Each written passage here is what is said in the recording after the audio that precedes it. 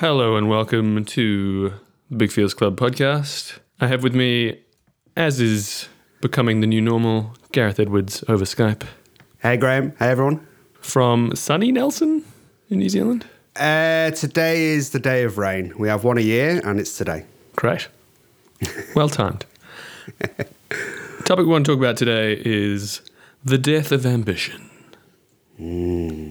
Death of Ambition, Gareth, tell us a bit about how this was going to be a book you were going to write and then has continued to be a book you were going to write, which is sort of perfect given the subject matter.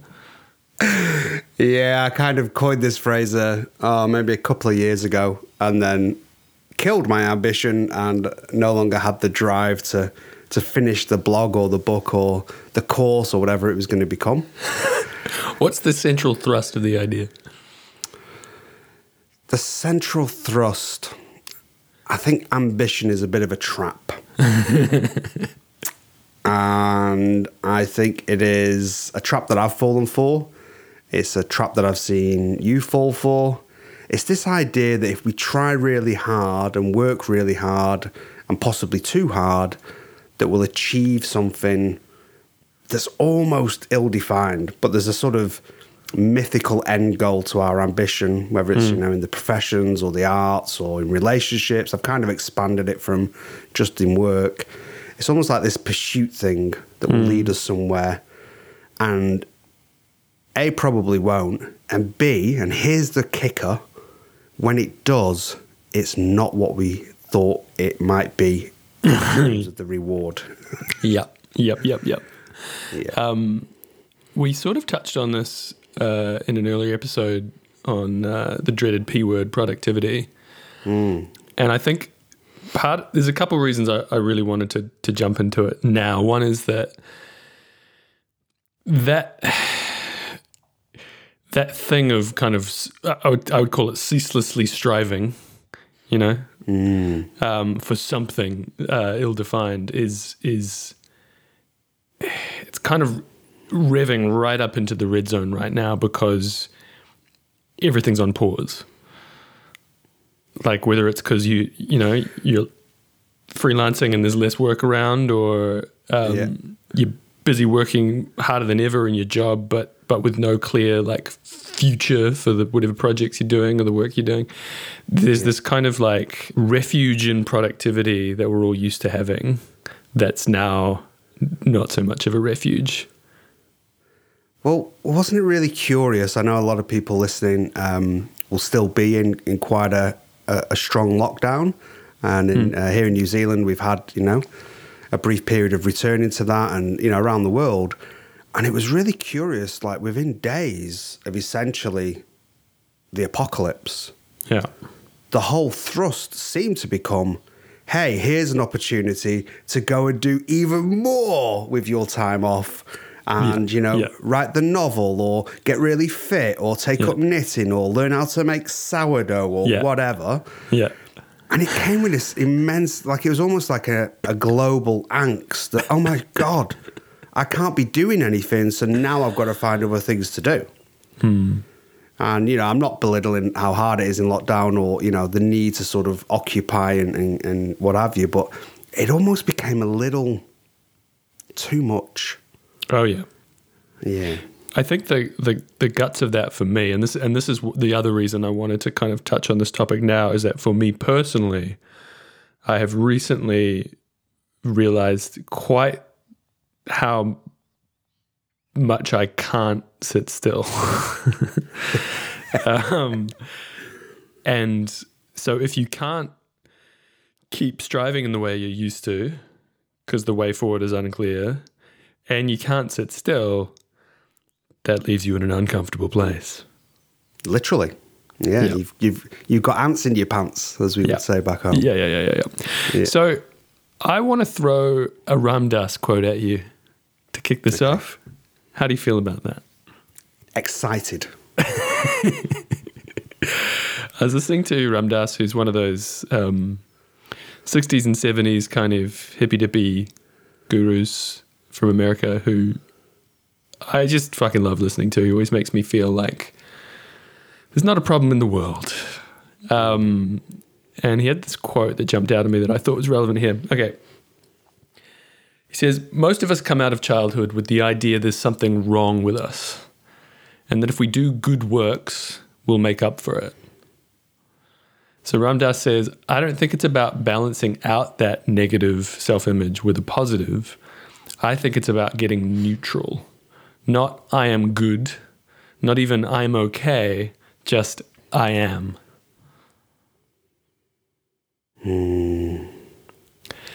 So the thing that really jumps out of that, in terms of how you kicked this off, this topic, you're saying kind of, we're kind of striving and we don't even know why. For me, I think that's the why, is that on some deep down level, I'm convinced I'm not enough. Yep.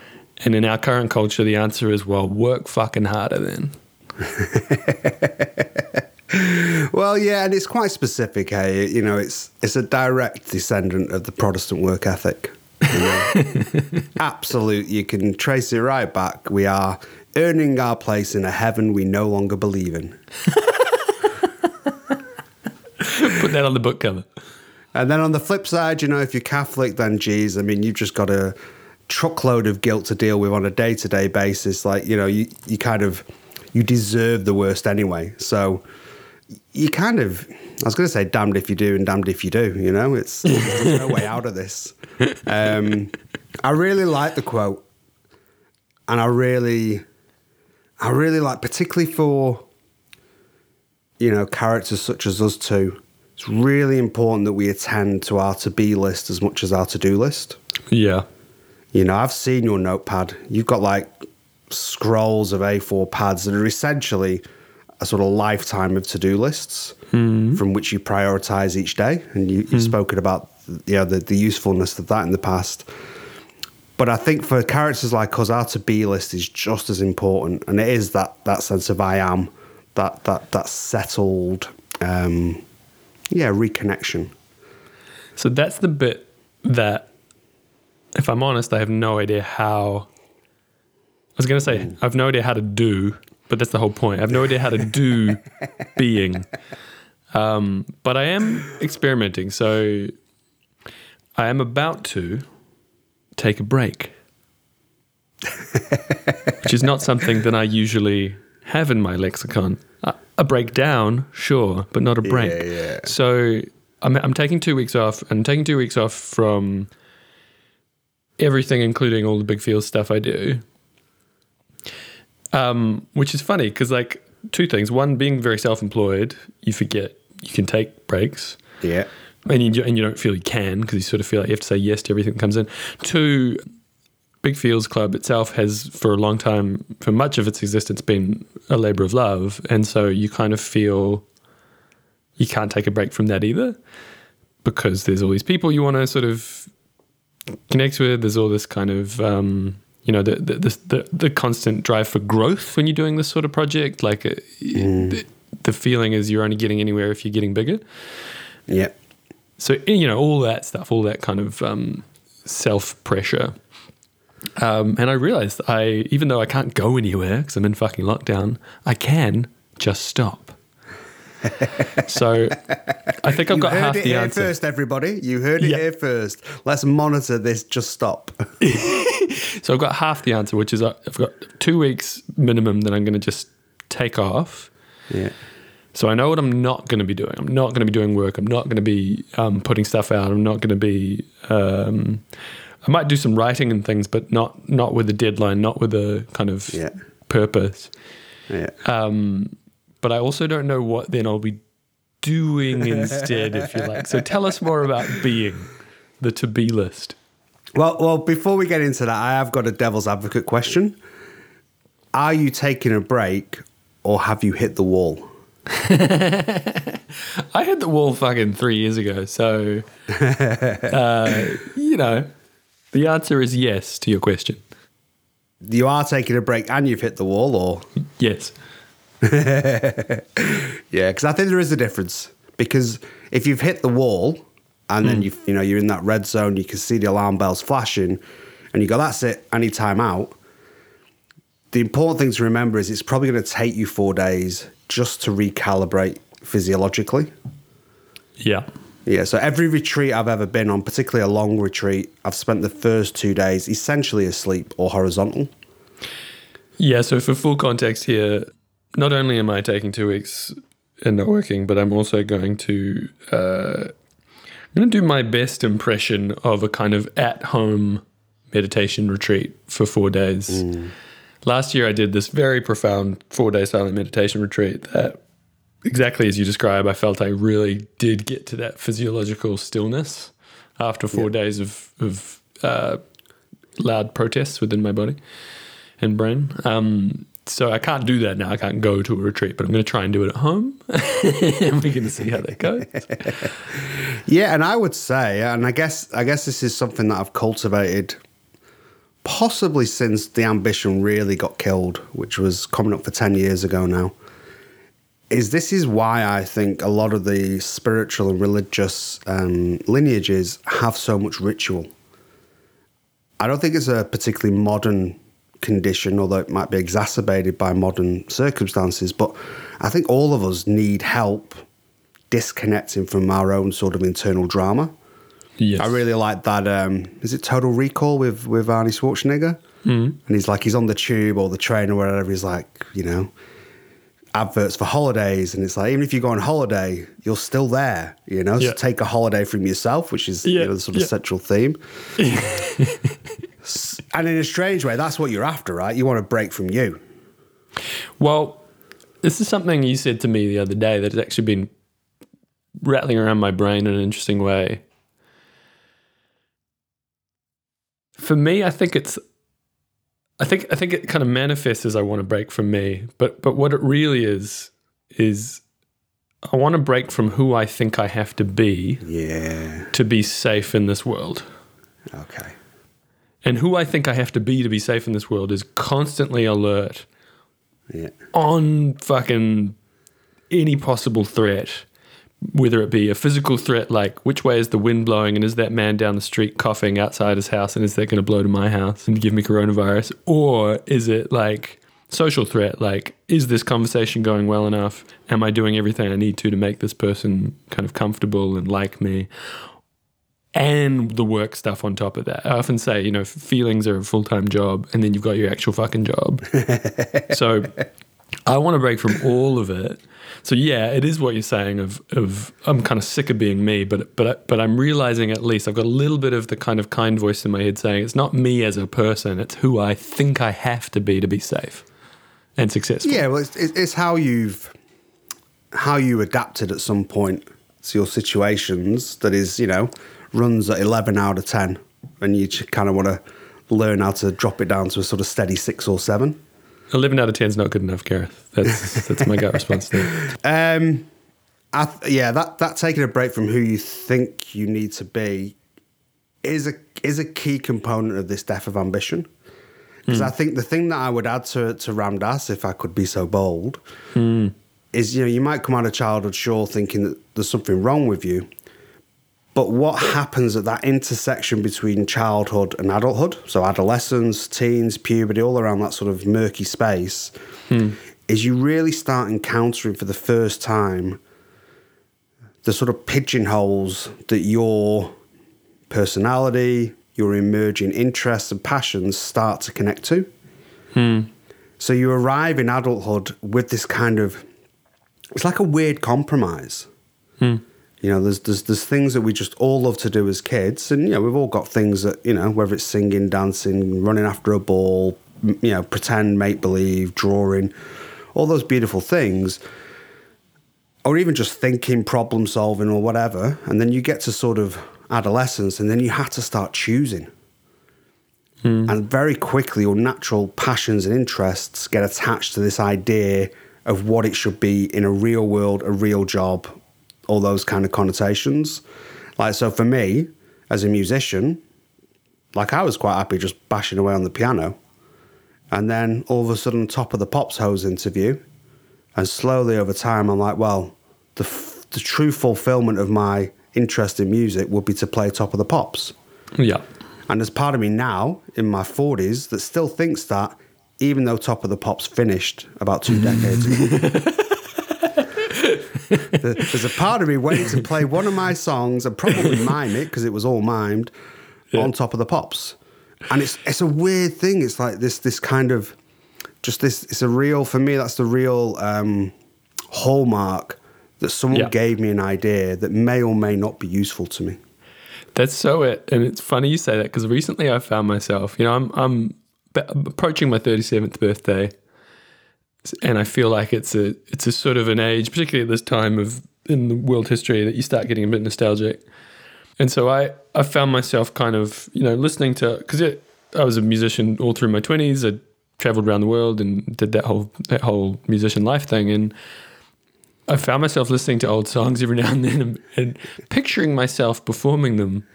Because we played some shows to thousands of people. Yeah. And I'm sort of thinking back and imagining myself doing it, even though at the time I was fucking miserable. Yeah. So here's the thing. I hated touring. Let me just say, I hated it. But there's still a part of me now that's like, is that what I should be doing? And here's that bit that I was saying, that B part. Even if you're full of ambition, and I met you, I think our first conversation was, hey, I've got this job in mental health that, I'm looking for a bit of chat about, but I've also got this opportunity to go touring. And I was like, go touring, just go touring. There'll always be jobs in mental health. So even when you get the thing that you think it should be, it often doesn't scratch the itch that you think it would scratch. It might have been great in other ways, and you spoke really nicely about, when you're at sort of peak anxiety and can't function in a supermarket, you're able to step on a stage and really sort of, be yourself and use that kind of context to be legitimately anxious, if you like. Yeah. It's anxious with a purpose. Yeah. So even when you get the thing you've been striving for, and I've got a few examples myself where I've got to a point where it's like, that's what I've been after all my life. And then you get it and you're like, that is so massively underwhelming. So there's something in in that example. So, you were happily tapping away at a piano when you're a kid, and then all of a sudden you get this kind of idea given to you of, wow, you should use that talent and achieve these things and be on stage and all the rest of it. I wanted something else I wanted to throw at you, which is I reckon there's a difference between ambition and growth. Yeah. So there's a reason I went traveling around the world and got on stage every night, because it was kind of in me to do that, and I had the opportunity to do that, and it was fucking terrifying to do that in lots of different ways. And that in itself was a growth opportunity. Yeah. But that's different to ambition, which is like, well, we never reached these milestones in terms of records, or we never quite cracked the mainstream, or we never this, or we never that. So I wanted to kind of tease out this idea between ambition and growth. And so for me, ambition is that restless striving for approval. And it does track back for me to that Ram Dass idea about this original kind of childhood lack. So it's make something of yourself because you have something to make up for.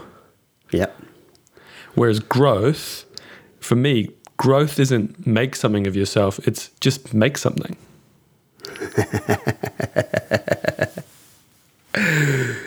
Yeah, I like it. I like for me, the shift in that is, and this is very much my kind of path of late. The shift is have the experience of it. Like you don't know this side of an experience if that is actually something of interest, use, and if you're being pulled towards it by the idea of, like you say, record sales or promotion or more money or something external to yourself, then you're not really focusing on the experience. You're focusing on what you think the outcome will feel like. And I think there is a place for that. Like, I think there is a place, if you've really got your heart set on high performance, then sure, you've got to be ambitious and you've got to be focused on the goal. And how many times do we ever hear that, people in sports or the arts get there and don't like it and like, that wasn't what I wanted. That's the opposite of what I wanted. But I think if you're doing it for the experience, then you can't lose. It's just an experience, and you might choose to reflect on it. You might choose to do more of it or less of it. You know, and we both spoke the other day, you know, as songwriters, you know, our love is writing a song. As soon as we put that guitar back in its stand, you know, next to the couch, we're like, oh, shit, now I've got to do something with it. Oh, fucking hell. Oh, where's the microphone? Oh, gee, you know, just this burden of, you know, recording and distribution hose interview, where really what we enjoyed was just sort of chilling on the couch, twanging the guitar. So connect this to, let's see if we can connect this to sort of the more everyday kind of striving. Like, you've got your day job. There are all these external reasons for you to have your day job. Yeah. But we're talking about the layer underneath, which I suppose is like the attitude you're bringing to that. Like, so if you want to think of it at the level of your everyday to-do list, yeah. Do you get to the end of the day and always think, well, I could have always done more and I didn't, and feel like shit? Or do you get to the end of the day and kind of find a way to not peg your self-worth on whether you did everything perfectly today? Does that make sense? Yeah, it definitely does. It feels a lot harder than the words you just said. Because if you're constantly running that perspective of you're not good enough by default, you know, it's very rare you get to a day and go, I achieved all my to-do list, I did everything, you know, excellently, now I can rest. I don't know if that happens to people who think they're bad by default. And especially when you add into the mix, as I'm saying, that we also just don't know how to rest. Yeah, I think there's a forgotten art. So, like, you know, going back to your idea for this sort of at-home retreat, when I've done that in the past, you know, and obviously I had to go off and learn these things, I've filled that time with ritual. You know, so I've gone off and learned how to do yogic fires. They're called, I've just forgotten the name. But anyway, learning how to do, what are they called? Haven. The Havens, yeah. What are they called? Haven. Haven. I'm sure it's not pronounced that way. That's the Mancunian version of the ancient yogic tradition. But, you know, it takes a lot of time. Chanting takes a lot of time. Mantra takes a lot of time. You know, proper doing a yoga practice takes a lot of time. And I think that's the point. Yeah, well, this brings me back to my question, which you did dodge, and I'm going to hold you to, which is what's on the fucking to-be list? If we're putting down the to-do list, if we're having that break, what's on the to-be list? So if it was me, obviously it's all a bespoke program. I would say if I had 2 weeks of downtime, the first 3 days would be essentially, and I have to credit my little sister Laura for this. This is a hangover cure. You sleep until you're hungry and you eat until you're sleepy. Thank you, Laura. And I think the challenge, you know, maybe for you might be the guilt that would come with that of non-productivity. Yes, and by this point, it's kind of guilt by habit, right? Yeah, it doesn't feel like it serves you anymore. Yes, and it's intellectually I can see, I have carved out this time. I have told like multiple people I'm having this break. It's not, you know, I can see intellectually that it doesn't make sense to feel guilty, and yet there it still is. Yeah, and I think it can be helpful to, particularly if you're freelance and, you know, self-employed or whatever, it can be helpful to spend the time while you're sort of gorging on salty carbs on the couch, waiting to nod off again, that, you know, there's been times when you've put in the 12-hour shifts to meet a deadline. Yep. You've done heaps of, you know, I've yet to meet anyone who doesn't work too hard, especially this side of the hemisphere. Really? That's not the cliche. The cliche is like Australian and New Zealanders are more laid back. Oh, laid back, but hard working. Yeah, gotcha. I told somebody yesterday, somebody I was working with one-to-one, and they were talking about their job and about, you know, the possibility of doing 9-hour shifts.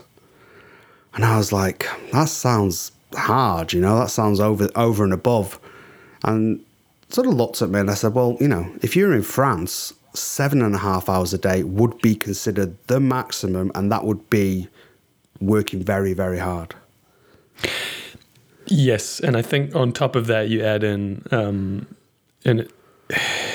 the way the economy has gone, even before this year. Yeah. More and more people on casual contracts, more and more people, quote unquote, freelance, even if you're actually working as a full-time employee. So that just precariousness of work, I think it really does. It ramps up. So when we talk about ambition as kind of a desire for approval, I do want to name that for so many of us, approval means survival more and more, because it just in material terms. And so there is that kind of layer. But I do think what I've sort of been circling around recently is like, we had this phase in Western culture over the last maybe 10, 15 years of really like these kind of snake oil gurus talking about how to if you love your job, you don't work a day in your life, all that kind of Instagram affirmation stuff. And we can see through that because of, as I say, the nature of our economy is such we do need collective change to get that individual freedom. You can't just suddenly decide the rules don't apply to you. However, what I am interested in more and more is like how, as you say, even when you have the dream or what you thought was the dream, it still doesn't fucking make you feel any better. So I guess I want to, the last bit of this conversation, I want to get underneath the underneath layer of whatever it is you're doing, and you're doing it for all the reasons you got to do it. You got to earn money, you got to feed yourself, you got to feed your family, whatever.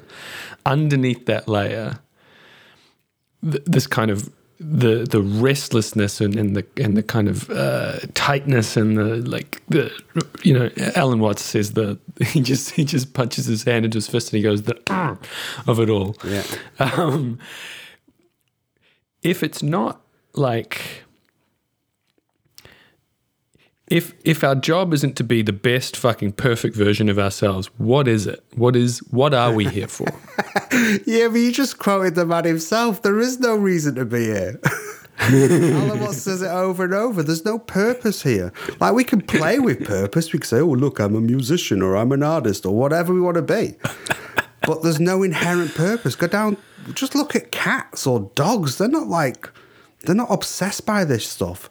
And I think the only thing that I find is useful for me that changing, and it's still changing. I don't, I'm not the I am of Ram Dass.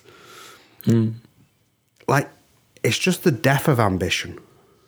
Yeah. You could carry on getting up, working hard, enjoying your life, being productive, being active, being neurotic. It's the striving for something that you're not even that sure will actually give you the thing you want. It's that, it's that smack in the hand. And here's the bit that, and the reason it's called the death of ambition, it's not the end of ambition, it's not how to reduce your ambition, it's the death, because you have to mourn that thing. And I think it goes, it probably goes through the stages. Like, at first, there's disbelief. You're like, the thing I think I wanted, I didn't want, I don't want, or it wasn't quite the way I thought it'd be. Yeah. But then there's a sadness that comes. You've spent half your life striving for these things. You think they're meant to work. So you've got to feel the grief of the loss. You've got to go, yeah, that's a huge part of my psyche or personality or whatever. Yes. That is now dead to me. Yes. And that's a painful process. Yes. And our habitual response to that grief so often is to find more work to do. Find another email to respond to. Find another. And so one of the things we've spoke about in the past, and it's certainly something I advocate for a lot, when I'm working in groups or individuals, is to balance out this over-reliance on cognition, intellect, logic, and find some embodied practices that essentially turn that down. I mean, the classic is meditation, which I think is incredibly hard to pitch to people who are essentially obsessed with their own thoughts anyway. Like, so it's very in the head. Yeah, deep end stuff. Potentially. So I remember back when I was in the city, back when I was in the rat race and, was full of ambition and I'd 5 jobs and all the rest of it. one summer I knew I had to stop. I could feel myself falling apart. And I was scared, you know, because when you got the kind of range that we have and people listening have got, it's like, we don't just hit a wall, we smash through it, dig a hole, get under a rock, and, you know, things are catastrophic. Yeah. So those kind of warning signs have to be taken seriously. And one year I was like, I just need to find a way to not go in that office and turn on that computer and do all the things that I think I need to do. And I went and bought a $20 ukulele. And I'm like, you could do anything you want as soon as you've learned 6 chords on the ukulele and a dozen songs you could sing without looking at the words. So that's quite beautiful, because that's almost tricking yourself.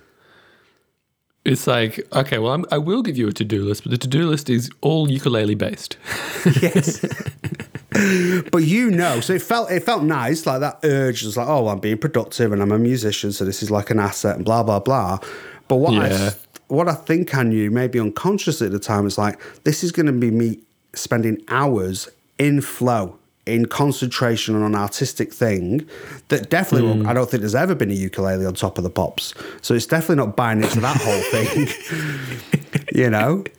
And it's just like, I just knew that I'd have to spend a lot of time concentrating on a skill, something that brings me joy. And I just would, I'd just be in a different space. And I think, so that's my version of what to be, is to be in flow. And obviously now I can play the ukulele, which is kind of nice. And I guess the reason I keep dodging the question is I really don't want to be prescriptive. There's a part in the book that I wrote, the Procrastinator's Guide to Killing Yourself, where after you've learned how to survive, the next thing to do is stand still. And here credit goes to my other sister, my big sister Liz. Standing still is the art of doing the least you can do without doing nothing. And I would suggest that's what, the break that's coming up for you, that's how to recharge. Oh, took a big deep breath just hearing you say that. I want to finish on something that you experienced recently that you shared with me that's very much on this topic, and I felt like it was such a little glimpse of something that I'd be keen to share it if you are, which is your 7-second insight when you're driving home. Yes, that was 7 seconds of I Am, Ram Dass style, definitely. Okay, so I guess the context is I'd chosen this winter to get into a bit of therapy. It's been many, many years since I opened the box and had a rummage inside. And I'd been at this therapy session talking a lot about mask work, about, putting a mask on for the world and possibly that's stemming from, childhood experiences. And, I realized that mask was everywhere, so even in the workday, even in my job, as a consultant or working in projects or in mental health, especially as a consultant, you're like, oh, I need to be the absolute best. I need to be absolutely like bulletproof, brilliant. And I think a lot of us who bring a personal perspective to our work have that built in. It matters so much. Yes, and for me, it was often when I was working in mental health, I'd feel like I had to make up for the fact that my main expertise is that I'm a fuck up. So the way that I'm going to make up for that is by being really good at my job. Yeah, definitely. And that whole that means. Welcome to our service. I'm sorry, it's shit. I'm going to do the best I can for you. That whole that too. Of the organisation. Oh yeah, and the whole totally. Sorry about the whole mental health facts. My bad. Yeah. So there's this kind of growing awareness that the mask was everywhere. And a lot of it was exactly what you were saying earlier.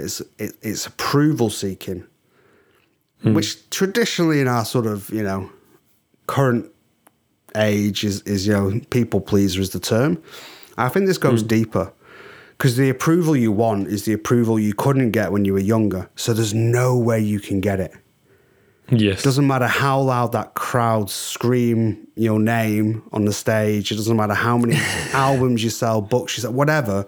The approval you want is a little version of you that didn't get it when it needed it. And, so obviously the therapist talks about, I can now be the grown-up that my little self needed. I can basically give that to myself because no one else can. So all this yearning and striving to be somebody is about approval that you can't get. So anyway, I'm driving home. It's rush hour, which doesn't count for much in Nelson. But anyway, there's 4 cars on the road and a cow. And I'm looking out over the sea and just in a moment of quiet sort of reflection as the traffic jam moves through. And for 7 seconds, everything went really quiet. And I got this sense, like a voice or words, like, I don't have to be somebody. Ooh. And even as I say it now, I'm just like, oh, God, we could just end this podcast. Who gives a shit? Like, I don't have to prove anything, you know? Like, great if somebody likes it and gets something from it, but that striving for people to go, oh, that's great, and really loved Graham and Gareth's chat, and any of that just all falls away, you know? Yeah. And the only reason we'll carry on is because I like talking to you. Do you know what I mean? And I do like the fact that some people find it useful, you know?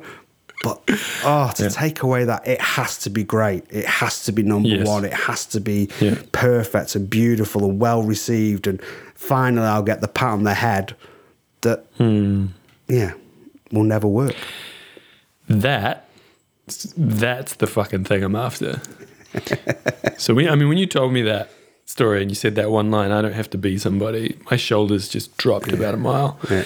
And it's a curious little thing. I've thought about it a bit since you said it. I still don't know what the fuck it means. But maybe I don't have to. And I think when I come back from my break, I want to come back in that mode of none of this has to be fucking perfect.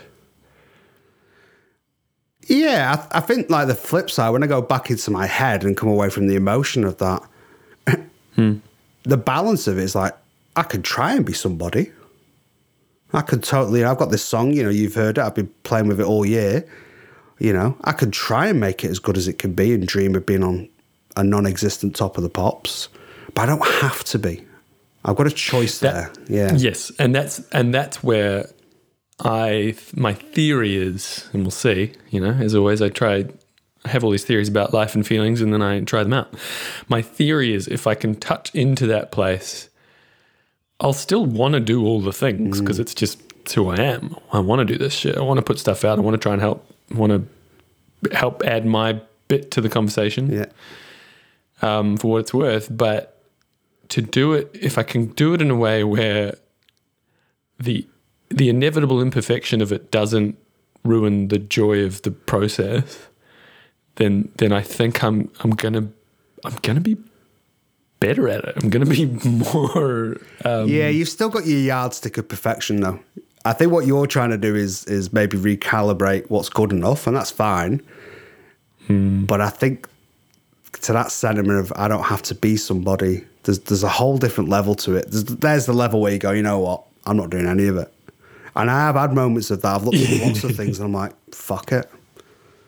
A lot of that came from wanting approval that, you know, I can't get. So I'm having to reevaluate and reassess and go, what would I choose without that kind of striving energy? We shall see. This might be the last podcast we ever do. We have killed our ambition. I do love that you still haven't written this book. We joked about how on your tombstone it will say, "Here lies Gareth Edwards. He almost wrote The Death of Ambition." At least he won't say, "Here lies Gareth Edwards. Ambition killed him."